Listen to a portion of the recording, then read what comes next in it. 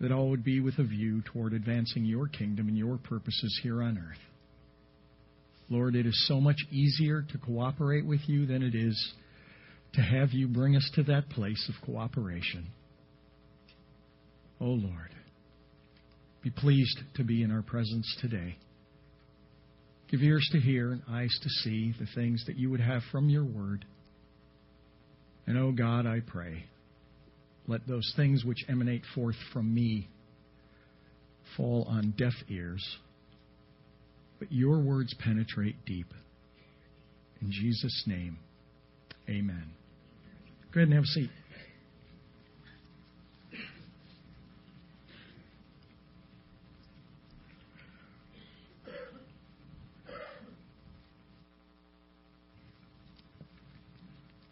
I want to give a little caveat at the very beginning. This is nothing astounding. It's nothing new. It's in place every week.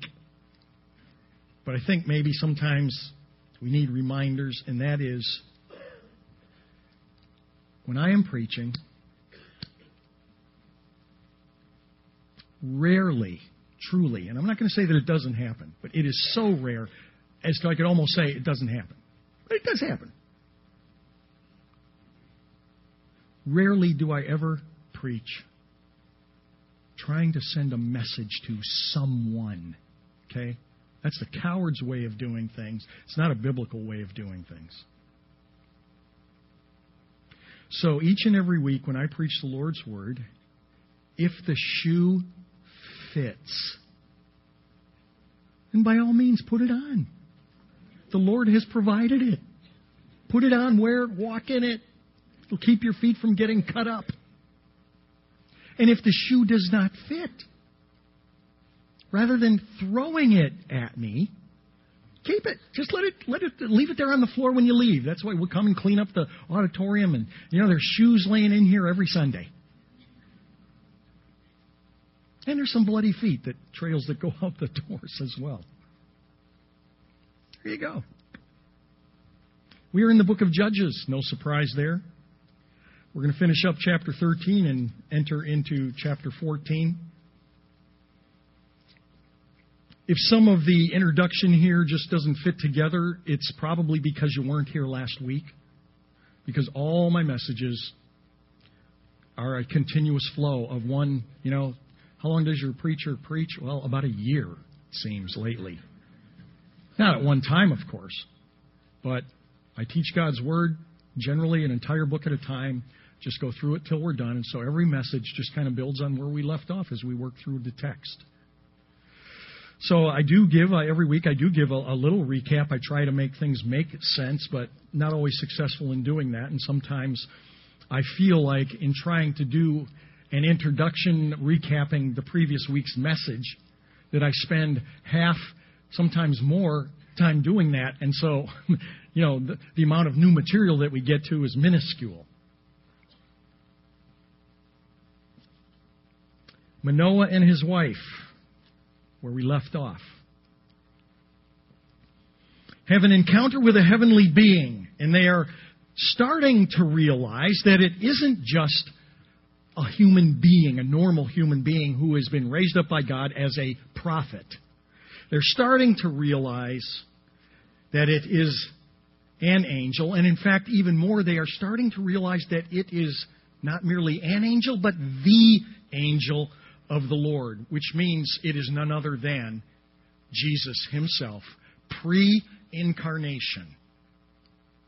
All these centuries before he would become incarnated through the Virgin Mary. Manoah, again, still from last week, wants to prepare a meal for this messenger, but the angel declines. But the angel does suggest that instead of a meal, perhaps a burnt offering might be appropriate at this time. Now, if we don't understand what a burnt offering is for, we're going to miss the significance of this. A burnt offering was one of the many offerings that God gave the people of Israel as part of their means of worship. the burnt offering was probably the most common offering that there was. And the reason it was the most common offering was because it was offered by individuals rather than an individual for the whole mass of Israel, as was sometimes done by the high priest, but rather was done by individuals. And the purpose of the burnt offering was to make atonement or to cover that individual's personal sins of that day, which is why the burnt offerings were done twice a day, in the morning and in the evening. You say, boy, they sinned that much? Hey, if you got to ask a question like that, you are really young in the faith, if at all. So, yes, the burnt offering was extremely common, but it was extremely important because it is what purified them in the sight of God to keep God's wrath and anger against sin breaking forth. So it was a very merciful and very significant part of their worship. Now, let's get back to that messenger, to that angel who didn't want to eat with them, but instead suggests that they do a burnt offering. Well, why would the angel balk at being invited in to have a meal? Well, aside from the fact that he was an angel, but that doesn't necessarily stop angels. But the significance of that is that eating a meal with someone in that day was much more than just satisfying hunger pains. Having a meal with someone was a relational act of intimacy, much more so than today. I mean, today, we can get a meal down at the gas station, if you want to call that a meal and food, but some people enjoy that.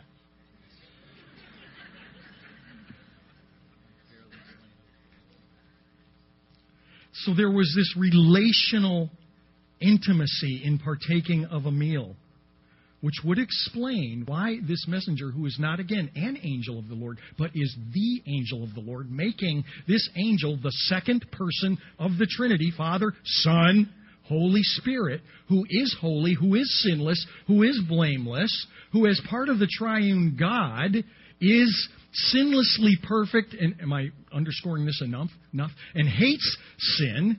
And since sin cannot commune, cannot get intimate with righteousness or holiness, the angel says, no, I'm not going to have a meal with you.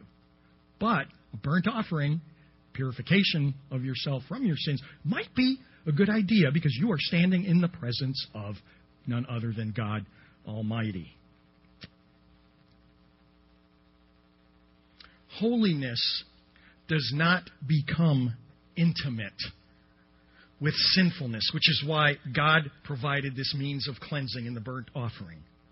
It makes the individual suitable to come into the presence of God.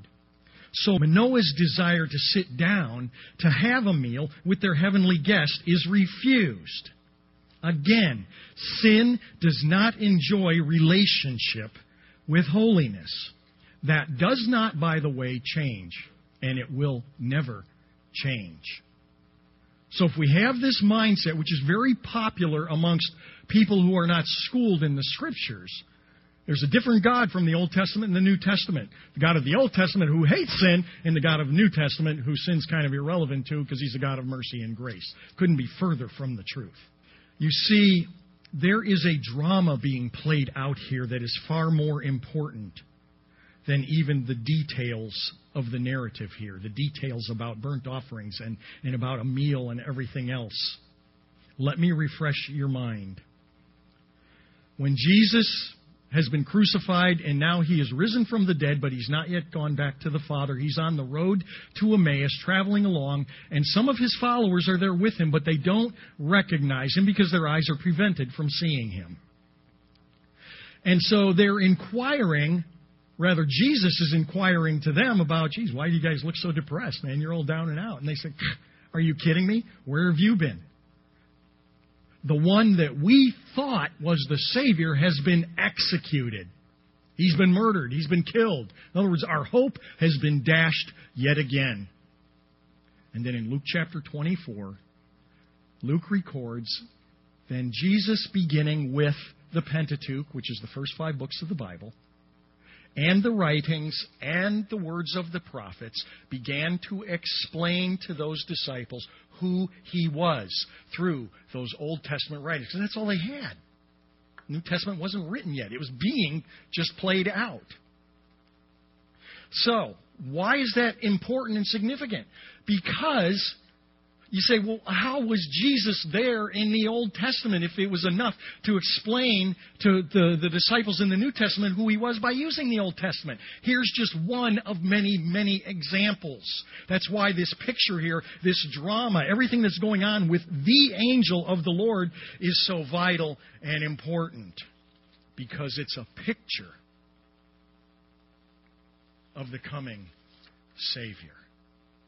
What we are seeing here is that Manoah's encounter with holiness and the required offering of purification is that profound picture of God's redemptive work on our behalf, which again is to be played out yet centuries down the road, when Jesus himself is offered up as the one and only sacrifice, good enough for all people for all time, never having to be repeated. We pick up then in chapter 13 and verse 19 of the book of Judges. We read, "So Manoah took the young goat with the grain offering, and he offered it on the rock to the Lord." So he's taking the angel at his word, and he's going to offer up this burnt offering to the one who works wonders. And Manoah and his wife were watching. Now, last week, if you were here, I had asked you that when you go home last week, that you would take some time this week to reread just this little portion of what is going on here with the burnt offering and all that happens, and to put yourself in that place, trying to imagine that you are there experiencing what Manoah and his wife are experiencing. What we read is, when they offer up the burnt offering and the flame went up toward heaven from the altar, the angel of the Lord, that is their guest who's standing there, went up into the flames of the altar. Now again, if you're standing there, in actuality, and this is happening to you, and remember, you're not quite sure yet what it is with this guy. He's special. He's obviously a man of God. Maybe even an angel of the Lord, but the angel of the Lord, that's a stretch, but maybe not, but maybe. So they offer up this burnt offering, the flames are rising up into the sky, and as they're standing there doing this very routine ritual, their guest, and I don't know how or what it looked like exactly, but somehow the guest became one with the flames and just goes up into heaven. What would you do? I might turn to my wife and say, "Did you see that too?" Maybe. I have no idea. We know what happened with Manoah and his wife. The rest of verse 20 says they fell on their faces to the ground. I guess so. I can see that. It's one thing to know about the wonder-working God of heaven, and it's altogether another thing to personally experience Him. Verse 21. Now the angel of the Lord did not appear to Manoah or his wife again. Then Manoah knew that he was the angel of the Lord. Okay, now I know exactly who that was.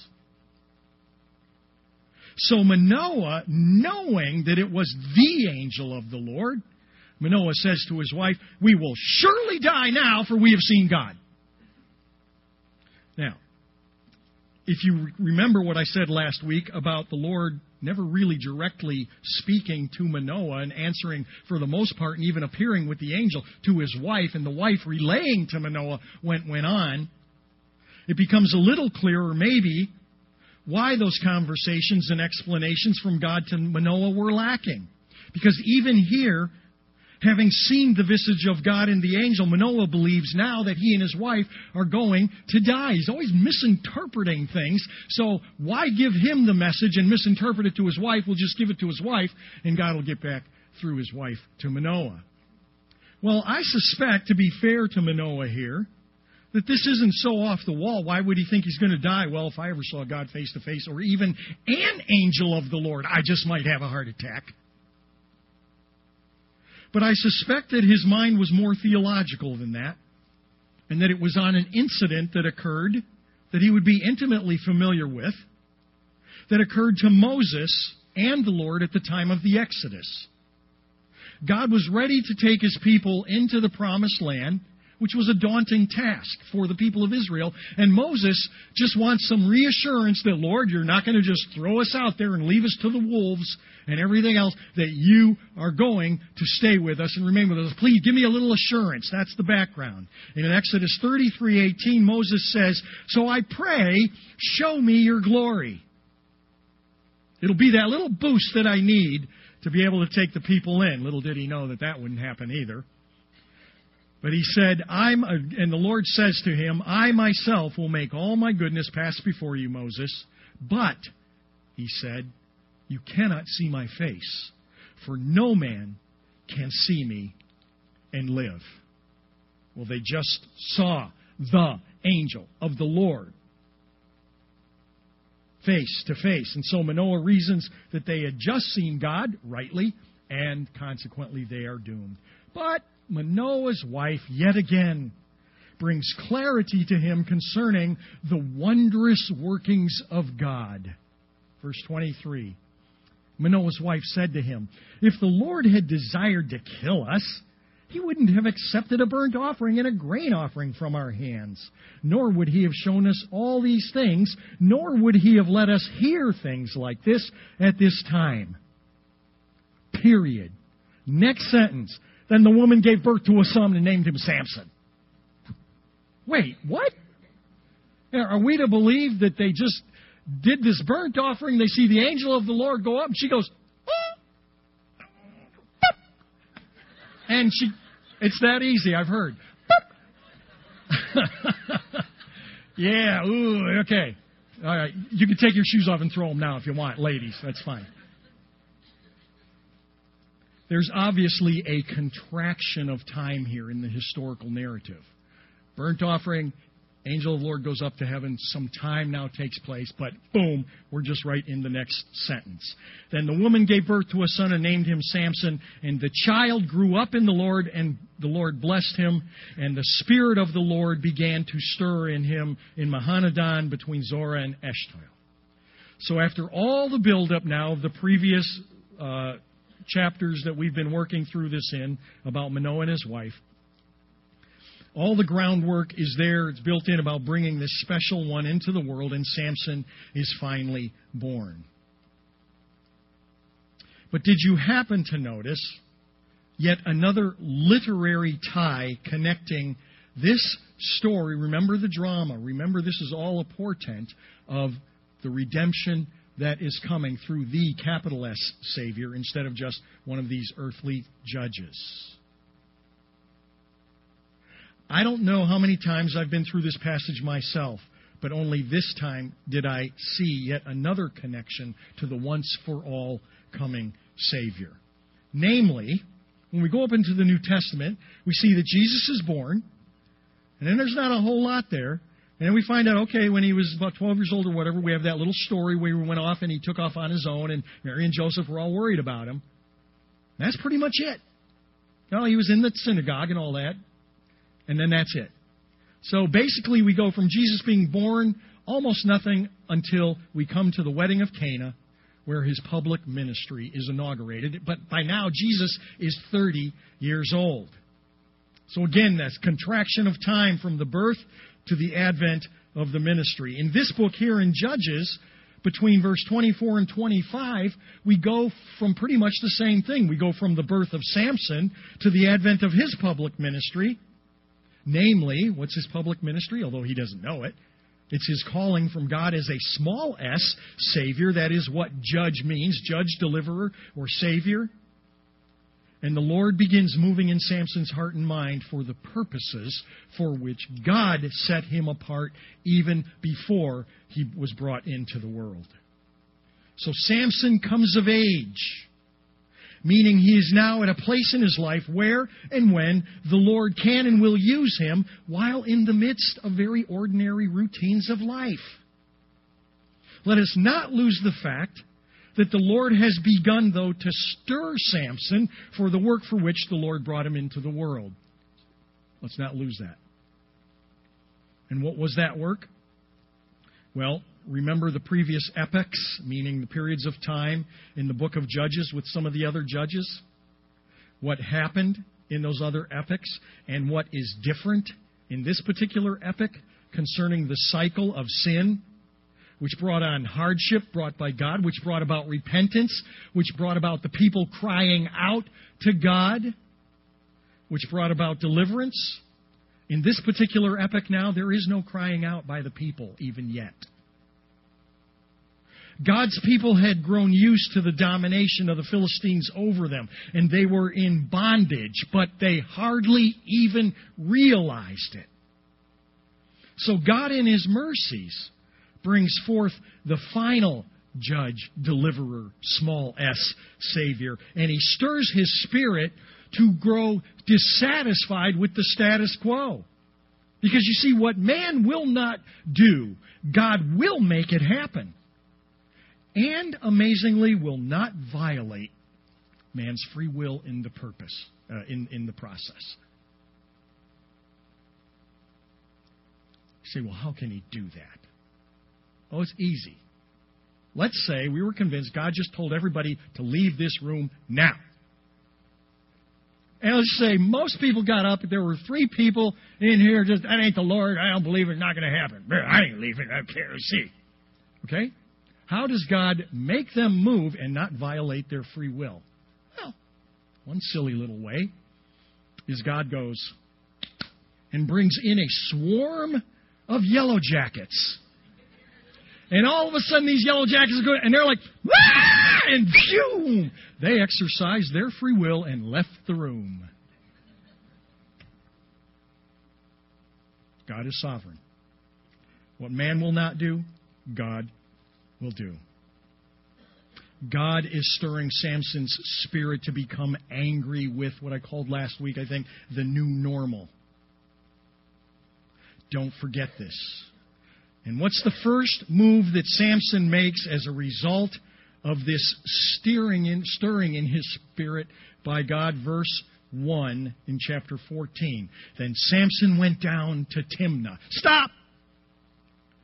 Timnah is a city. It's only 4 miles away from where Samson is, but it's a different world because you've got God's people all communally living over here, and 4 miles away is the headquarters, if you will, of the Philistines.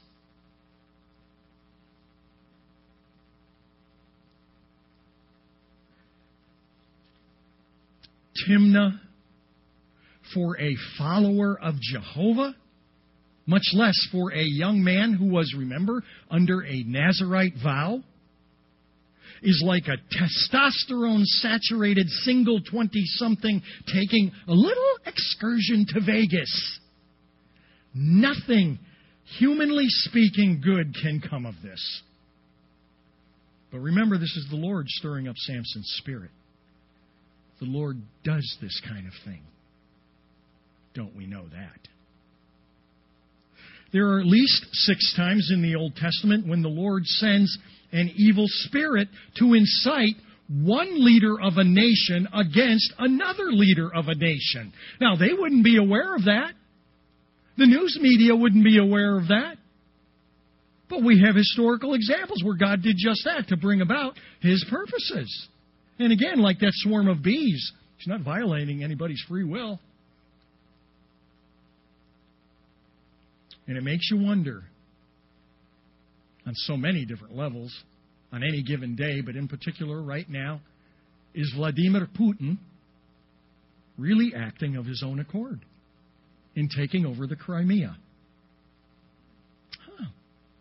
You see, having a Christian worldview means more than just getting up and robotically going to church once a month. It means learning to see and think as the God of heaven sees and thinks, and to make decisions accordingly. If there is one message that we should have gotten by now in this book of Judges, it is that what appear to be normal events going on by normal people who are making normal decisions in the normal routines of life, that the Lord can and will and has and does interject His authority over the lives and the minds of those He created for His purpose in bringing about His plans for mankind.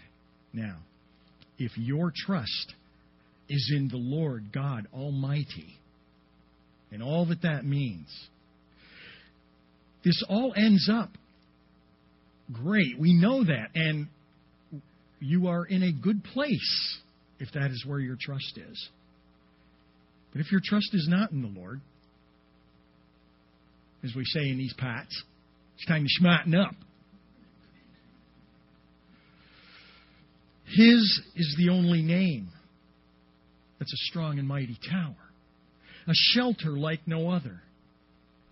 Let the nations sing it louder, because nothing has the power to save but the one whose name is Pele, wonderful, from last week. So, verse 2, he came back and he told his father and his mother, I saw a woman in Timnah, one of the daughters of the Philistines. Now, therefore, get her for me as a wife. Moms and dads, I want to ask you now, like I did last week in the other scenario, that you put yourself now into this narrative. Your mom and dad, and you have raised your son or your daughter, I'm going to refer to son from here on out, but either one, you've raised your son and your daughter in a Christian home.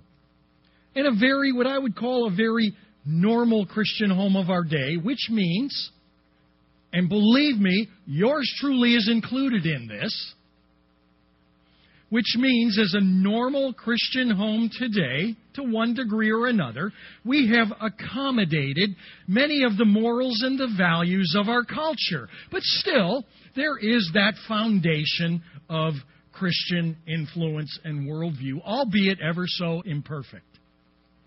So your son now, who's grown up, at least chronologically, your adult son, who grew up in church, has many Awana badges and trophies and plaques from Sunday school.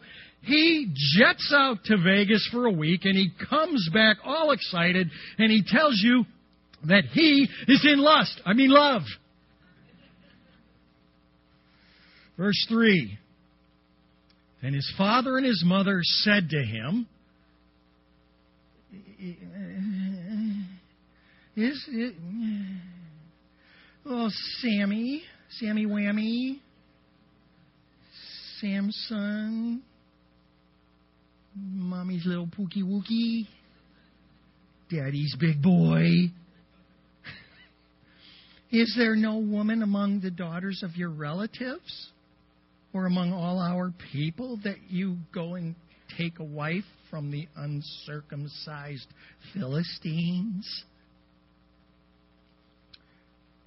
Okay, to mom and dad's credit here, they at least show a bit of resistance, but frankly, the reason I took my license in saying it the way I did is it seems to me to be quite half-hearted, based on what follows in the rest of the narrative. And I say half-hearted because these are God's people. Oh, enculturated to many of the ways of the Philistine culture, to be sure, but they are still God's people. And if there is one thing that is clear to these who are God's people, it is that God does not compromise His holiness. God does not soften or ease His standards of righteousness. He does not ever lower His standards of what He has determined to be good and right and true. You will never find the God of the Bible ever inquiring of His people in a sympathetic manner as to why they happened to offer, for example, the wrong kind of animal at a particular offering, or the wrong kind of offering on the wrong day, or at the wrong time, or in the wrong way, or why they decided, silly you, to work on the Sabbath, or why they chose to eat unclean food at their last meal.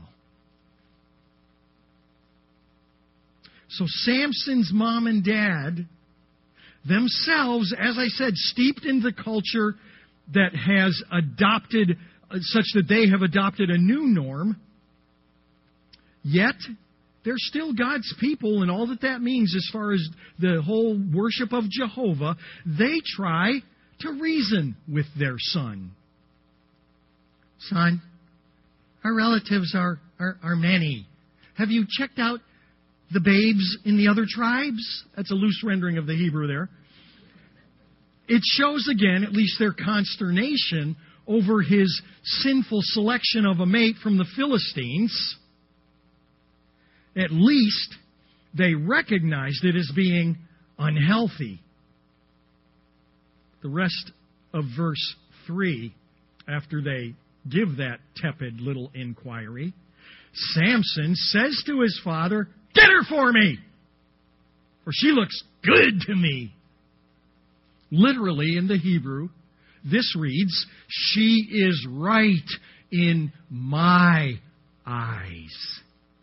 Which means, I don't give two squabs for what is right in your eyes. And worse, it means, and I don't give a flying leap that it's not right in God's eyes. It is right in my eyes. And do you realize that this is the same sin that started all sin? You're saying, huh? Yeah. This is how it started in the Garden of Eden, Genesis chapter 3, verse 6. The fruit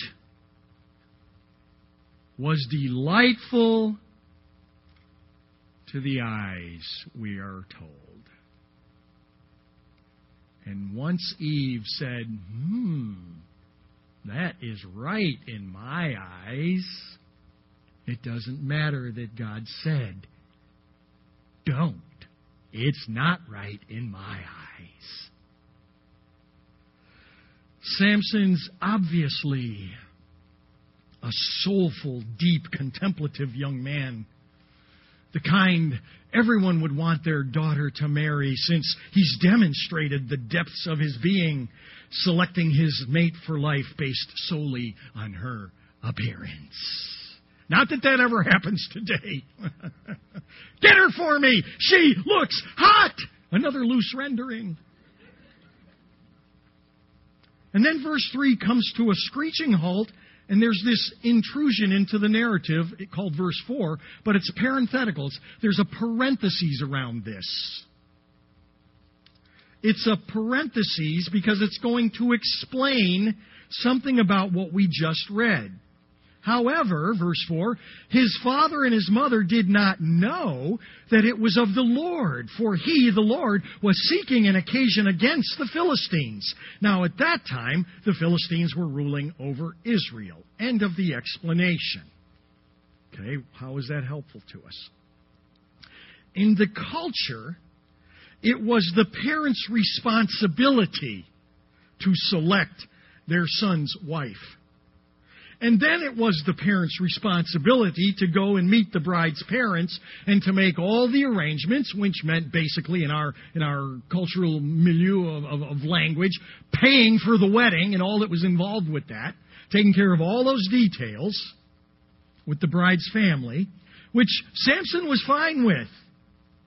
He didn't have a problem with them doing that when there was something that he thought it was going to be to his advantage. But when it came to choosing the bride, as the parents also should have done, he wanted his parents out of his life. Now, let's not misunderstand verse 4, the explanation.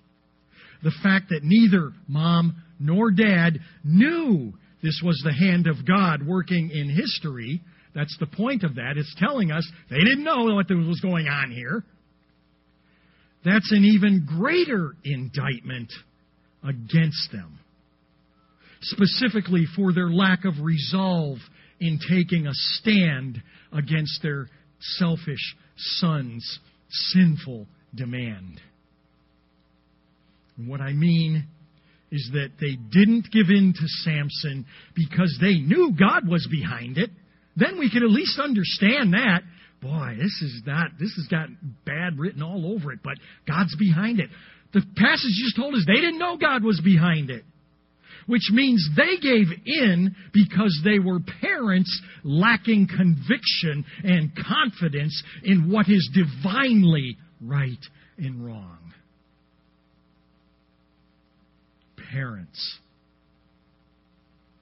When we lack Holy Spirit conviction of what God declares to be supremely right and wrong, we will more than likely cave to the demands of our children.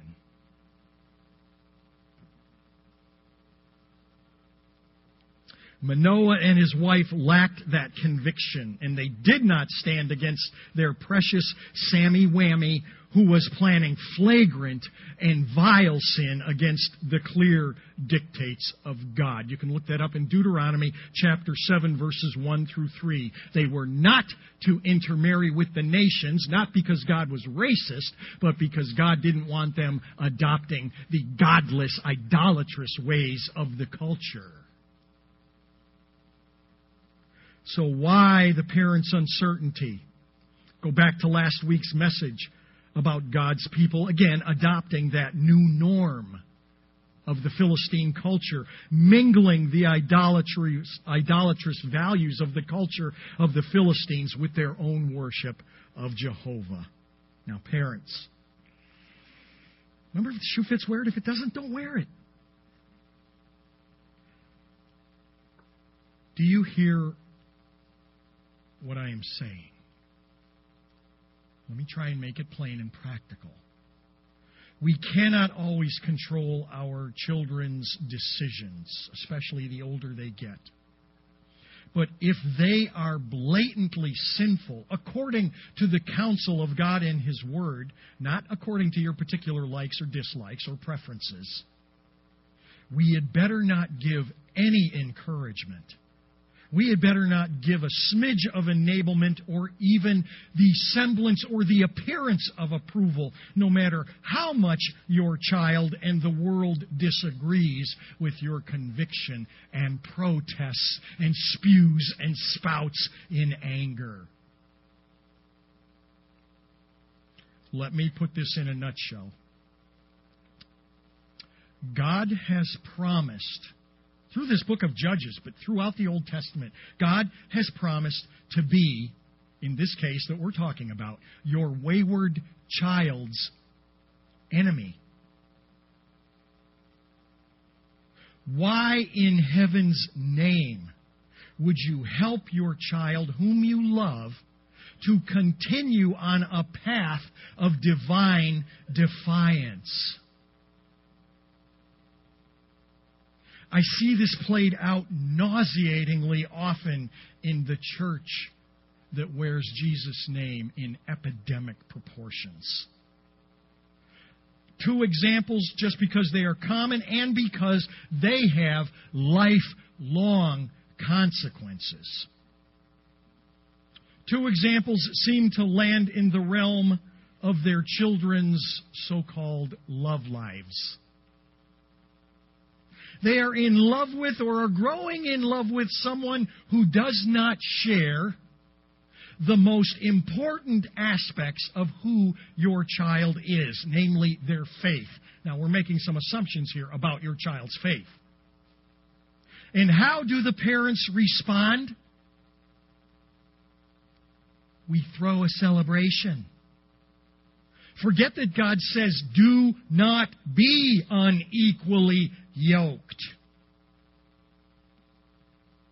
Or they are in a relationship with someone who is not biblically eligible for marriage. What does that mean? You can look it up in Matthew 5, Matthew 19, Mark chapter 10, or 1 Corinthians chapter 7. Or our child becomes pregnant out of wedlock. And what do? We convey our disappointment, I hope, at least. And then we throw them a party, celebrating with gifts and festivities thus putting our personal stamp of endorsement on what God considers to be a tragedy. And why does He consider it a tragedy? Because He is a mean God? No, hardly. It's because He knows what the future holds right now, today, for that new mother, your child. He knows what the future holds for that father, whether he's involved or not. He knows what that future holds for the innocent bystanders, called the child, called the grandparents, called the aunts and uncles.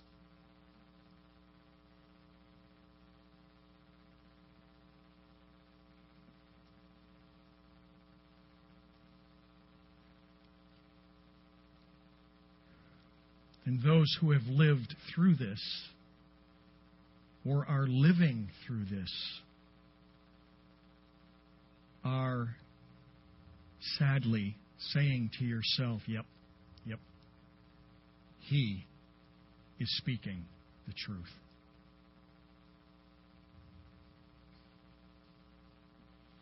The fact that Samson's trek took him to the Philistines, that it's the Lord's doing, does not relieve the parents from responsibility.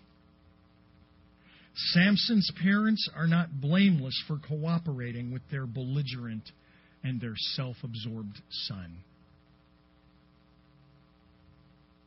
Now, believe me. Please hear me.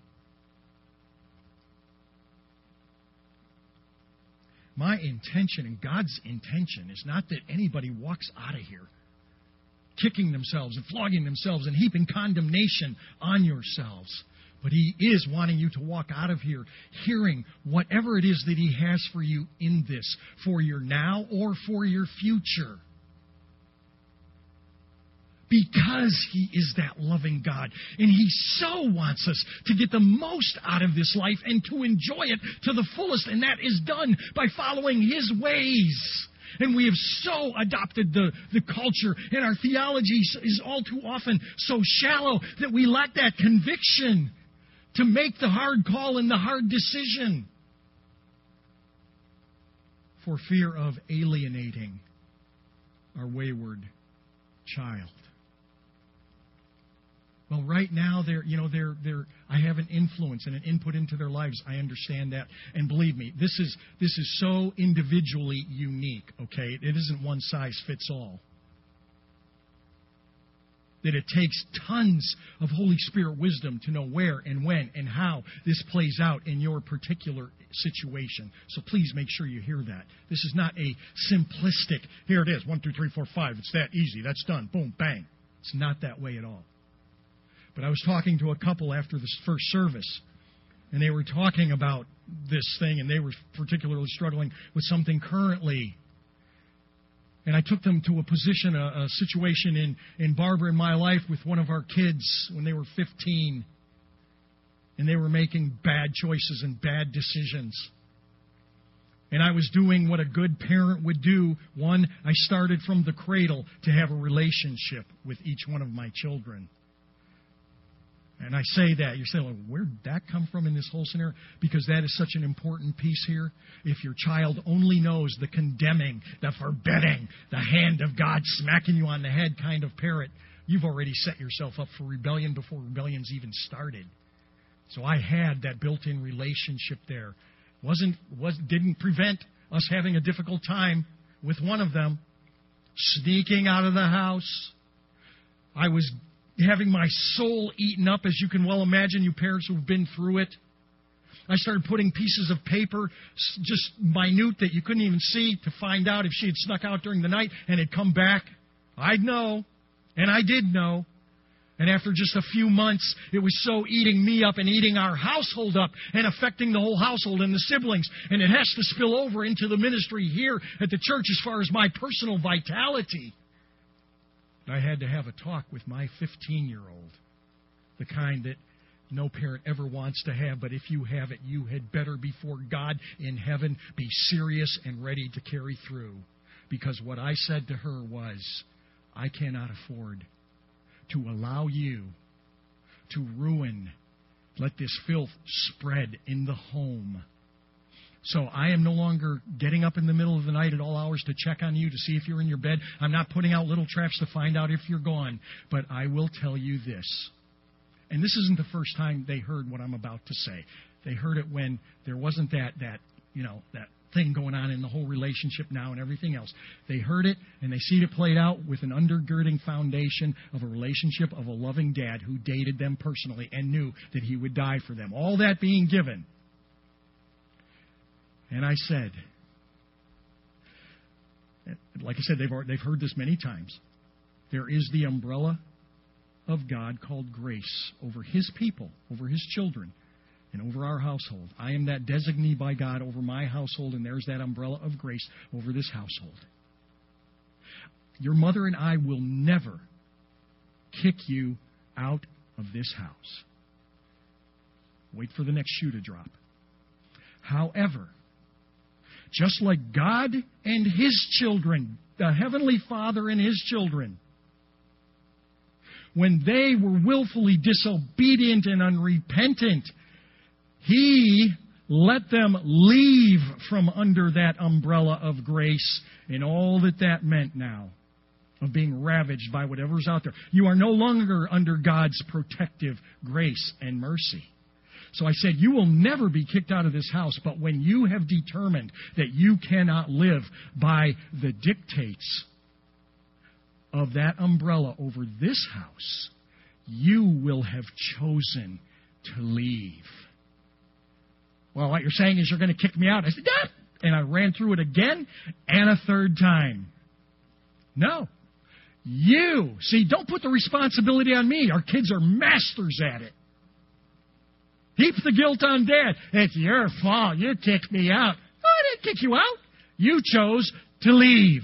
Let me go over the ground rules once again. We have a perfect Father who tells them to us. And I said, so if I happen to get up one night to go to the bathroom and you are not in your bed, this place will be locked up because I know how you get in and out, etc., etc. And do not come back here and bang on that door to come in unless it is to come back under that graceful umbrella of mercy and love. And then you walk away, dads. And I had a whole army of people from here at the church praying for her and for us. And I'm praying to God through tears, Lord, because I meant it. Please, dear God, don't make me have to do that. And by God's grace, she broke. And that hold of sin was broken. And she lived the rest of her months in high school of her own choosing, essentially locked away in the tower of her bedroom because she knew that the influence of those she had made her friends were too strong and too powerful, and she no longer wanted any part of that. So please, again, hear the love and the compassion, but we do not, as parents, because it's so hard, we do not enjoy, whether it's a spanking when they're 2 years old, or whether it's a grounding when they're 12 years old, or a taking away the car when they're 16 years old, or what. We don't like to do that. And even worse, we don't like the fallout that we accept and receive from them in protest. But the God of heaven, who could have sent the hornets in to get us to go wherever He wanted, whenever He wanted, sometimes He just goes, no, I'm just going to let you go out there. I'm here for you. I will be here when you come back. And when you come back, and I mean come back, I will never turn you away. But when you come back, you had better come back. If it's good enough for a perfect father, it's good enough for imperfect parents. Let me ask you to stand. Paul, come on up. Dear Lord, gracious Heavenly Father, thank you for the shoes that you gave out today. I'm wearing one of them myself. And Lord, thank you for us giving us a chance to look over your shoulder in Samson's case. Jesus was even present in that situation, Lord, and yet Samson's parents chose to go against him a little bit. So, Lord, you died for us. You gave your complete self for us, Lord. And like the last hymn, the last song that we sang, Lord, it says, give completely to you, Lord. And so I ask you to give ourselves completely to you as we leave this place, to remember that you died on the cross for us and you gave yourself completely for us. Thank you. In Jesus' name I pray. Amen.